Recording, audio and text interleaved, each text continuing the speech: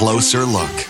Welcome to Closer Look. I'm Maria Morgan. We've all heard that 50% of marriages end in divorce. But what if 50% isn't true?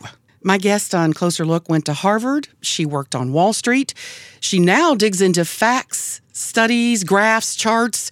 She's a researcher and a best-selling author. Shanti Feldhahn, welcome to Closer Look. It's great to be with you. You found this curious thread and pulled it bit by bit. That's the way I picture it. What have you found that you put into your book, The Good News About Marriage? Yeah, I was writing an article on divorce, and I thought, I need to quote the number properly because, everyone knows it's about 50, but maybe the actual number is, 48.7%. Like, I wanted to quote it accurately. And when I started looking at the Census Bureau tables and the CDC tables and the Bureau of Vital Statistics, that's when I was like, wait a minute, this does not match the narrative at all. And that was your aha moment when you went searching for just some basic statistics, a basic backup for that 50% that's been quoted all these years. And well, the big picture is that we've all had this conventional wisdom for years that half of all marriages end in divorce. And I don't know about you,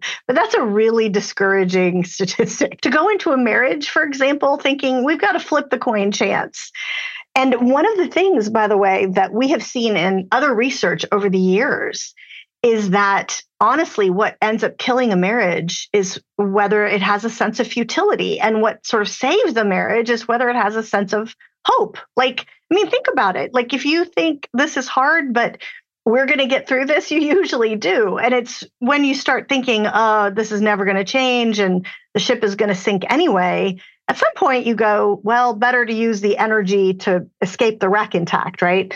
And so when I stumbled, because it really was stumbled across some data that did not match the narrative at all, I kind of went, if this is true, this is really important because people are really discouraged at times. And so that's why I started pulling on the thread. So 8 years of study. Out of that, you make some pretty bold statements. You've already mentioned the current divorce rate is not 50%. In fact, that it's never even been close to 50%. That starts to make us think about all the things we've heard. No. I know. Here's basically the starting point. What we ended up finding as we dug into this is the reason it took 8 years is that it is insanely complicated and there's no one right number because it kind of depends. Like, is the rate of divorce the percentage of people who will get divorced in the future? Is it the people who already are? Is it the people of a certain age bracket? It's really crazy. Is it men versus women? Because believe it or not, they have different divorce rates. Like, it's really crazy. Sounds like what you're saying is something that I ran across not only in your book, but in just reading about statistics in general. It was projected to be 50%. It never actually reached 50%. And no one ever went back to actually say it did or it didn't. Is that right? Correct. So the short version for everybody who's wondering, how did this get started? Is that at one time, a projection of 50% divorce rate in the future was actually a reasonable projection. Back in the day, when 1972, when no-fault divorce first happened, and there was this explosion, as you can imagine, because you didn't have to prove to a judge that you should be able to get divorced. You could just get divorced because you wanted to. And there was this massive explosion in divorce. And the demographers of the day got really concerned and said, oh my goodness, if this trend keeps up, we're going to hit a 50% divorce rate someday. But in 1980, so not very long after that, by then people had recognized, like, wait a minute, this is a rush and maybe we shouldn't be so hasty. And from 1980 on, the divorce rate has come down. So we never got close to hitting the 50% projection. And it's come down ever since. A lot of people hear, the divorce rate is rising. Well, that's actually very much not true. It has come down, depending on the numbers you look at, somewhere in the 3rd to 40, 33 to 40%, decline since then. And that is what has not been corrected in the public opinion. I'm Maria Morgan. You're listening to Closer Look. Shanti Feldhahn is a best-selling author. We've been talking about her book, The Good News About Marriage, which is the culmination of 8 years of deep research. So where did you land then? There's a lot of different ways of looking at it, as you can imagine. But one of the ones that's the most kind of obvious, that's easy to grasp, is that as of 10 years ago, when we were doing this, and the number has improved since then, and we don't know exactly how much, but as of 10 years ago, 71% of people are still married to their first spouse. 29% are not still married to their first spouse. So you might think, okay, so there's a 29% divorce rate, but actually it's even better than that, because that included everybody who's were married for 50 years and their spouse died. Oh. That's just marriages that have ended. That's death and divorce all worked into that 129% number. And no one exactly knows what exactly is the sort of divorce rate versus death. You can kind of do a little bit of estimating by the death rate. The rate of widowhood is about 14%. There's some other factors you can add in, and you can kind of squint sideways and say, maybe for first marriages, there's a 25% divorce rate, maybe. And it's gotten better. That was 10 years ago. It's gotten better since then. Now, here's the thing. I just want everybody to think about this for a second. If this is true, and if it's true that it's actually way better than the conventional wisdom says, then what that means is when you're having trouble, or when you have a friend who's having trouble in their marriage, you can come alongside them and put your arm around them and say, look, you're going to make it. Most people do. The latest numbers that were just released, that 71% of people are still married to their first spouse. As of, I think, a year and a half ago, that number had improved to 77% of people are still married to their first spouse. In general, that means probably we've dropped from maybe a 25% estimate to maybe an 19% estimate. I mean, that's a completely different sense for this amazing institution that God created. More couples are cohabitating, right? I mean, isn't that why the divorce rate is going down? Why you found that better news? People aren't getting married? And that is a small piece of it. There have actually been quite a few studies that when you actually look them up, they try to model it and figure out how much of the decline in the divorce rate is due to cohabitation. Turns out the main reason why the divorce rate is declining is that people are getting married at slightly older ages. And when you get married very young, those people have a higher divorce rate risk. When you get married after the age of 25, your divorce rate risk drops pretty dramatically. And if you get married, now we're at 28 year age, 28 for women and 30 for men. And those ages have a much lower divorce rate risk. And so the mathematicians have actually shown that that's the reason why the majority of the drop has happened. How did you make sure when you were doing your research? Because you are an advocate of marriage. You and your husband have written books together and spoken around the world. I mean, marriage is so important to you personally and professionally. How can someone trust what you found? Oh, believe me, I spent 8 years going, can this possibly be true? Because of going against the conventional wisdom. So here's what I ended up doing, just in case that helps people. It wasn't just me looking at it. I interviewed and spoke to basically all the major demographers that talk about divorce, including people who candidly are not themselves advocates for marriage. They have a different viewpoint or whatever. And what I ended up doing as I was finding what I thought I was finding, I would write up a chapter or write up a section, and I would call them or go meet with them or spend time on Zoom or whatever, and basically say, pick this apart. Tell me where I'm wrong. I want to make sure that I'm understanding this correctly because it's really complicated. And so what you'll end up seeing in the book is stuff that has been reviewed pretty thoroughly by 12, 15 major experts on this. And some of them are considered hostile witnesses, is what I hear you saying. Basically. And candidly, there are a couple of them who, again, on the divorce rate itself, and there's other things we talk about in the book that everybody agreed with, but on what is the divorce rate itself, there were several of them who were really concerned about stating a number as low as maybe 25%. But when I asked them the reasons, it wasn't because there was a data set that disproved it. It was because it had become so ingrained in the research community that it seemed like this massive shift to say anything else. I'm like, I don't care. I'm not in the university space. I'm just going with the data. And interestingly, the book coming out ended up itself breaking loose a few things. And one of the main people who was concerned is now, when he talks about it and writes about it, he will actually say, well, it may not be as high as 40%. It may be as low as, maybe 25%. Like, it just makes me laugh, right? And I'm like, I don't care about will I ever be invited to speak at a university academic conference of demographers? Like, I just want to help people with from what I can tell, is the best data that will give them hope for their marriage today. I'm Maria Morgan. You're listening to Closer Look. Shaunti Feldhahn is a best-selling author. We've been talking about her book, The Good News About Marriage, which is the culmination of 8 years of deep research. You've also found that most marriages are happy. Yeah. As a social researcher, I go around and talk to a lot of people, right? So I'll go up to people in coffee shops and ask them questions and stuff. And one of the things that I asked for a while is, hey, random person sitting at a coffee shop waiting for their friend, what percentage of marriages do you think are happy?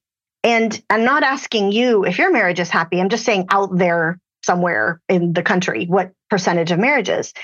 And the average person would say maybe about a third of marriages are happy. And they're stunned when I tell them it's actually probably closer to 80%, maybe a little more, maybe a little less, but somewhere circling around that 80% number. And that's not in dispute, by the way. The demographers, et cetera, everybody knows that number is pretty solid. It depends on the survey, but if you look at surveys of individuals, it's always about 90% of people say they're happy, but that doesn't include whether their spouse is happy. That is true. We have to take that into consideration. So you have to look at matched pair surveys, and matched pair surveys are where you know what the husband and wife both said. And I've done a matched pair survey, other people have, and the number circles somewhere in the 70s to 80, early 80s. And so you could basically say, if you put all that together, somewhere around 8 in 10 marriages are happy. Now, what about remarriages? We've all heard the statistics that 65% or more, so basically 2/3 of remarriages end in divorce. What did you find in your research on that front? Well, I will tell you, this is actually, when I started seeing what I was seeing, this is actually where I kind of got mad. Because I think the enemy has really discouraged a lot of people and kind of sucked the hope out of them, because we've all heard those massive remarriage divorce rates. And so my senior researcher, Tally Whitehead, and I spent 3 years trying to find the studies underneath that number. And we were very thorough. Like, we went through all the different citations and news reports and websites, and they all trace back to 3 sources that don't exist. They don't exist? They don't exist. It turns out that in most cases is a pure urban legend. My favorite one, because you can look this up today, my favorite one is a ton of books and news reports and website articles, et cetera, quote a Psychology Today article that was incredibly popular, where Dr. Jennifer Baker, who is a well-known researcher at the Forest Institute in Missouri, I think, where in this Psychology Today article, it says Dr. Jennifer Baker has found a 50% divorce rate for first marriages, 60% divorce rate for second marriages, and a 72% divorce rate for third marriages. So, of course, like all the others, we emailed Dr. Baker to say, could we see your study? Because it's all about the methodology, right? So she emailed us back all in capital letters. And the whole email was, that's not me. I never said that. I've been trying to get them to take my name off that website for years. That's stunning. And there's another one that was like a Census Bureau table that looked all official, and it had a number attached to it, and a lot of people cite it. That table exists, but I didn't see anything in the table that showed me those numbers. And so I called the Census Bureau lady who was like my best friend by this point. I'm like, Rose, I have another question for you. And when I explained it, she was like, oh, yeah. No, I've seen that too. We've never said that. That's not in any of our tables. What is your message then to people who are hearing this, who are some of the things they've believed for years are being challenged? What do you hope that they get out of the research that you did and that you published? Well, the most important thing is to recognize that this amazing institution of marriage, that God created it, we haven't broken it. And you can work with this. This is something that God created for your thriving. And you can actually have hope to get through any challenges that you face. I'll give you an example of just one little, case study of a friend of mine who was getting ready she had been a single mom for years, and she was getting ready to marry this great guy that she had met. And I said, would you mind reading the chapter on remarriage, on that sort of, again, the urban legend thing? And just to see, is it hitting the notes that you would want to know as someone who is getting married? Because most of the book is more for, leaders and people who care about divorce statistics and stuff. But I wanted to know for her as just an average mom who is going to become a wife. And she emailed me back and she said, here's what this has done. This has blown my mind because I recognized I was going into this marriage expecting that it would probably fail.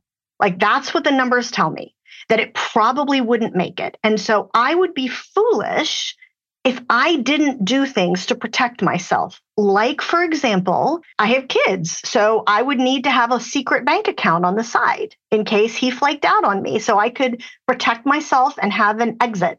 And she said, I didn't realize that not only is it not likely that we'll get divorced, it's likely that we'll stay married for the rest of our lives, because that's some of the implications of some of the numbers that I found. But also that by trying to protect myself, I'm actually building a wall. I'm creating a lack of trust, and I'm actually creating the problem I'm trying to protect myself from. And so she said, I realized if I want a great marriage, I have to be all in. And I'm not going to be all in if I'm constantly going, what are the chances that this is the beginning of it going downhill, And it is such a deception of the evil one. And I want to tell all the young people out there who are pondering marriage and, wondering if they can trust, what's happening. You have to realize that we as a culture have believed this great big lie. And that honestly, you and that person that you're standing at the altar taking those vows, that you probably will have a strong and happy marriage for the rest of your life, statistically. That is the likelihood. It doesn't mean that there won't be problems. And unfortunately, it doesn't mean that every marriage makes it, because we know that's not accurate. But I just want everybody who's considering this, everyone who's newly married, to realize you can relax, that this is a good thing God has created for us, and it will probably last a lifetime.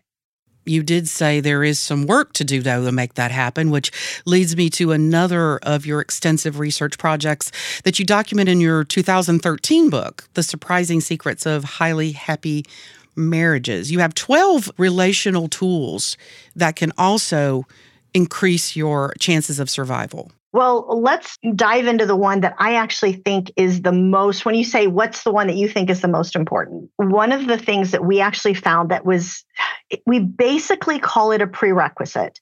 And that is that you have to be willing to believe the best of your spouse's intentions towards you, even when you're legitimately hurt. And it turns out everybody gets hurt. Everybody does. Like even the best, one guy said, even the most incredible, godly, wonderful husband and wife can be a jerk sometimes. Like we all hurt each other and we get hurt. However, what matters the most is what you tell yourself about the other person's motivations. Because the natural human thing is to kind of have that ow, and sort of like with Jeff, if he does something to hurt my feelings, my nature will naturally go, he knew how that would make me feel, and he said it anyway. And I don't realize that what I'm actually thinking, the translation of that is, he doesn't care about me. And that is a big, huge negative thing to feel about your spouse, that they don't care about you. And instead, what we found is in the vast majority of cases, it was something like 99.26 something percent, that that's not true. And that the vast majority of times that there's another explanation for that behavior, but that they do care about you. And so the happiest couples, it turns out what they do is they will actually kind of have the same ow, right? Like it hurts.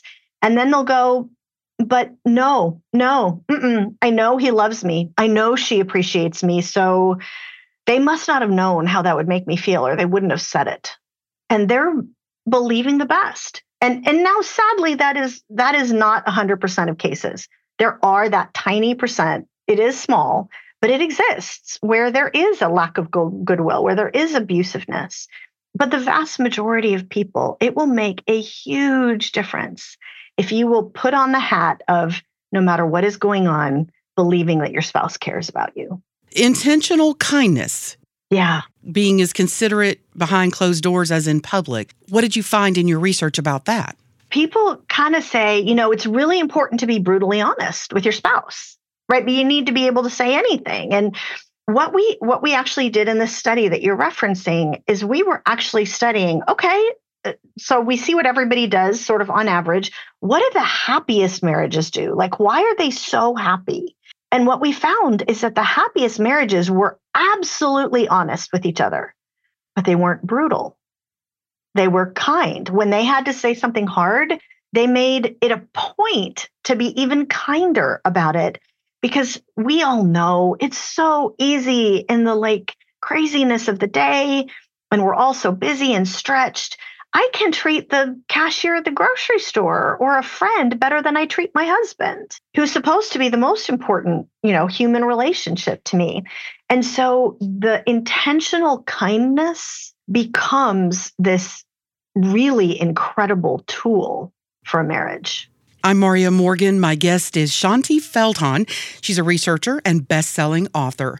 We're taking a closer look at what she discovered about marriage and divorce.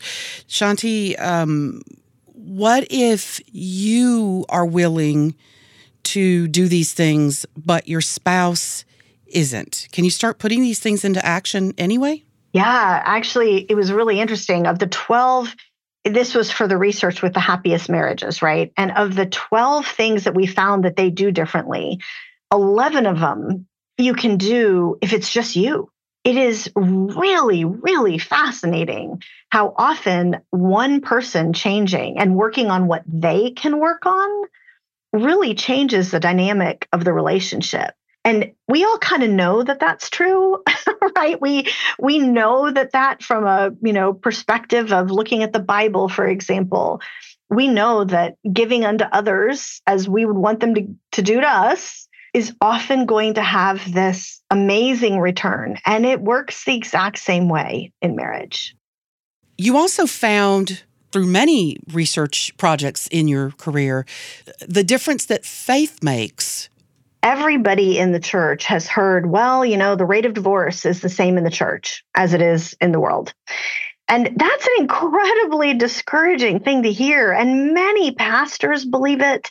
And when we talk to pastors behind the scenes, Jeff and I will go do a marriage event. And, I ask a pastor how he feels about that. It's discouraging to think that if the rate of divorce is the same in here after all my hard work, all my hard work doesn't mean very much, right? Or the person in the pew thinking, well, if something as important as marriage, if following the Bible doesn't make any difference, what does that say about the Bible? There's all this stuff that comes up with that. And it turns out it's another thing that's based on a giant misunderstanding, giant conventional wisdom that's not true. And so here's basically what is true. And by the way, you know how I mentioned that demographers will argue over what the divorce rate is and have different opinions? They do not argue over this. Every demographer knows that this is true. It's just that every pastor doesn't. And so that's why I'm trying to get the word out there. It turns out that idea that the rate of divorce is the same in the church, that actually came from a misunderstanding of a Barna study, a George Barna study, where he was studying people who, you call them on a phone and they say they're a Christian or they're Jewish or they're Muslim or they're atheist. Those people had the same divorce rates. But he specifically excluded whether they went to church from the analysis, because that wasn't what he was trying to study. He was literally just studying belief systems. And there's plenty of people for whom they'll say they're a Christian just because they live in America, right? And instead, what I did was I partnered with Barna and I bought that data set. You went back to the source. We went back to the source, and that was what I was trying to do on all of these, right? That's why it took 8 years. And so I partnered with them, bought the data set, and we reran those numbers, but with that one factor added back in of, was the person in church last week? And according to the Barna study, and now literally every other study that's ever been done, this is not an exaggeration, like any demographer will tell you the same thing. If the person is a regular church attender, the divorce rate plummets, and it falls anywhere from 25 to 50% or more. There was a Harvard study that came out a couple of years ago that said it fell 58% among people who attended church regularly. And so that's the first thing that I want to encourage people, is that following what God says and getting into a body of believers and listening to the word of God and being in community, it makes a difference.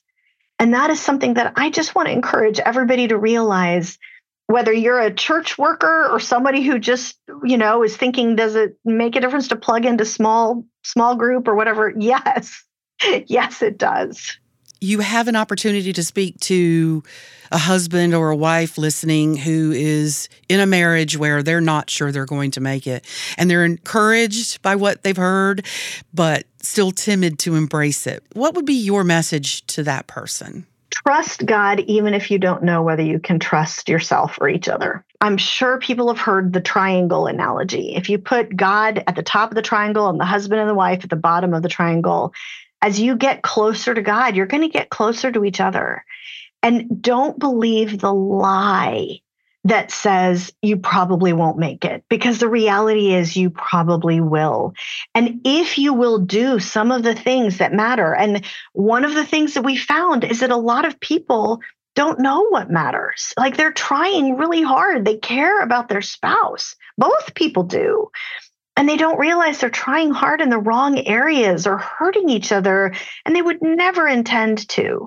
And so if you can believe the best of each other's fumbling attempts, and if you can actually learn a few things about one another, if you can learn that under the surface what matters to them, suddenly, for most couples, not all, but for most couples, suddenly everything that had been an opportunity for conflict suddenly becomes an opportunity for connection. And I've had so many people who've gone through some of the different research we've done, and now they're marriage mentors at their church because their church is like, wow, if they could get through it, anybody could get through it. And so I want to encourage people. It's not just possible, it's likely. And that is the good news about marriage. Yeah. Thank you, Shaunti Feldhahn, for being my guest on Closer Look. Where can the people find you if they want to know more about you? So you can find me and some about the research at shaunti.com, which is my website, shaunti.com.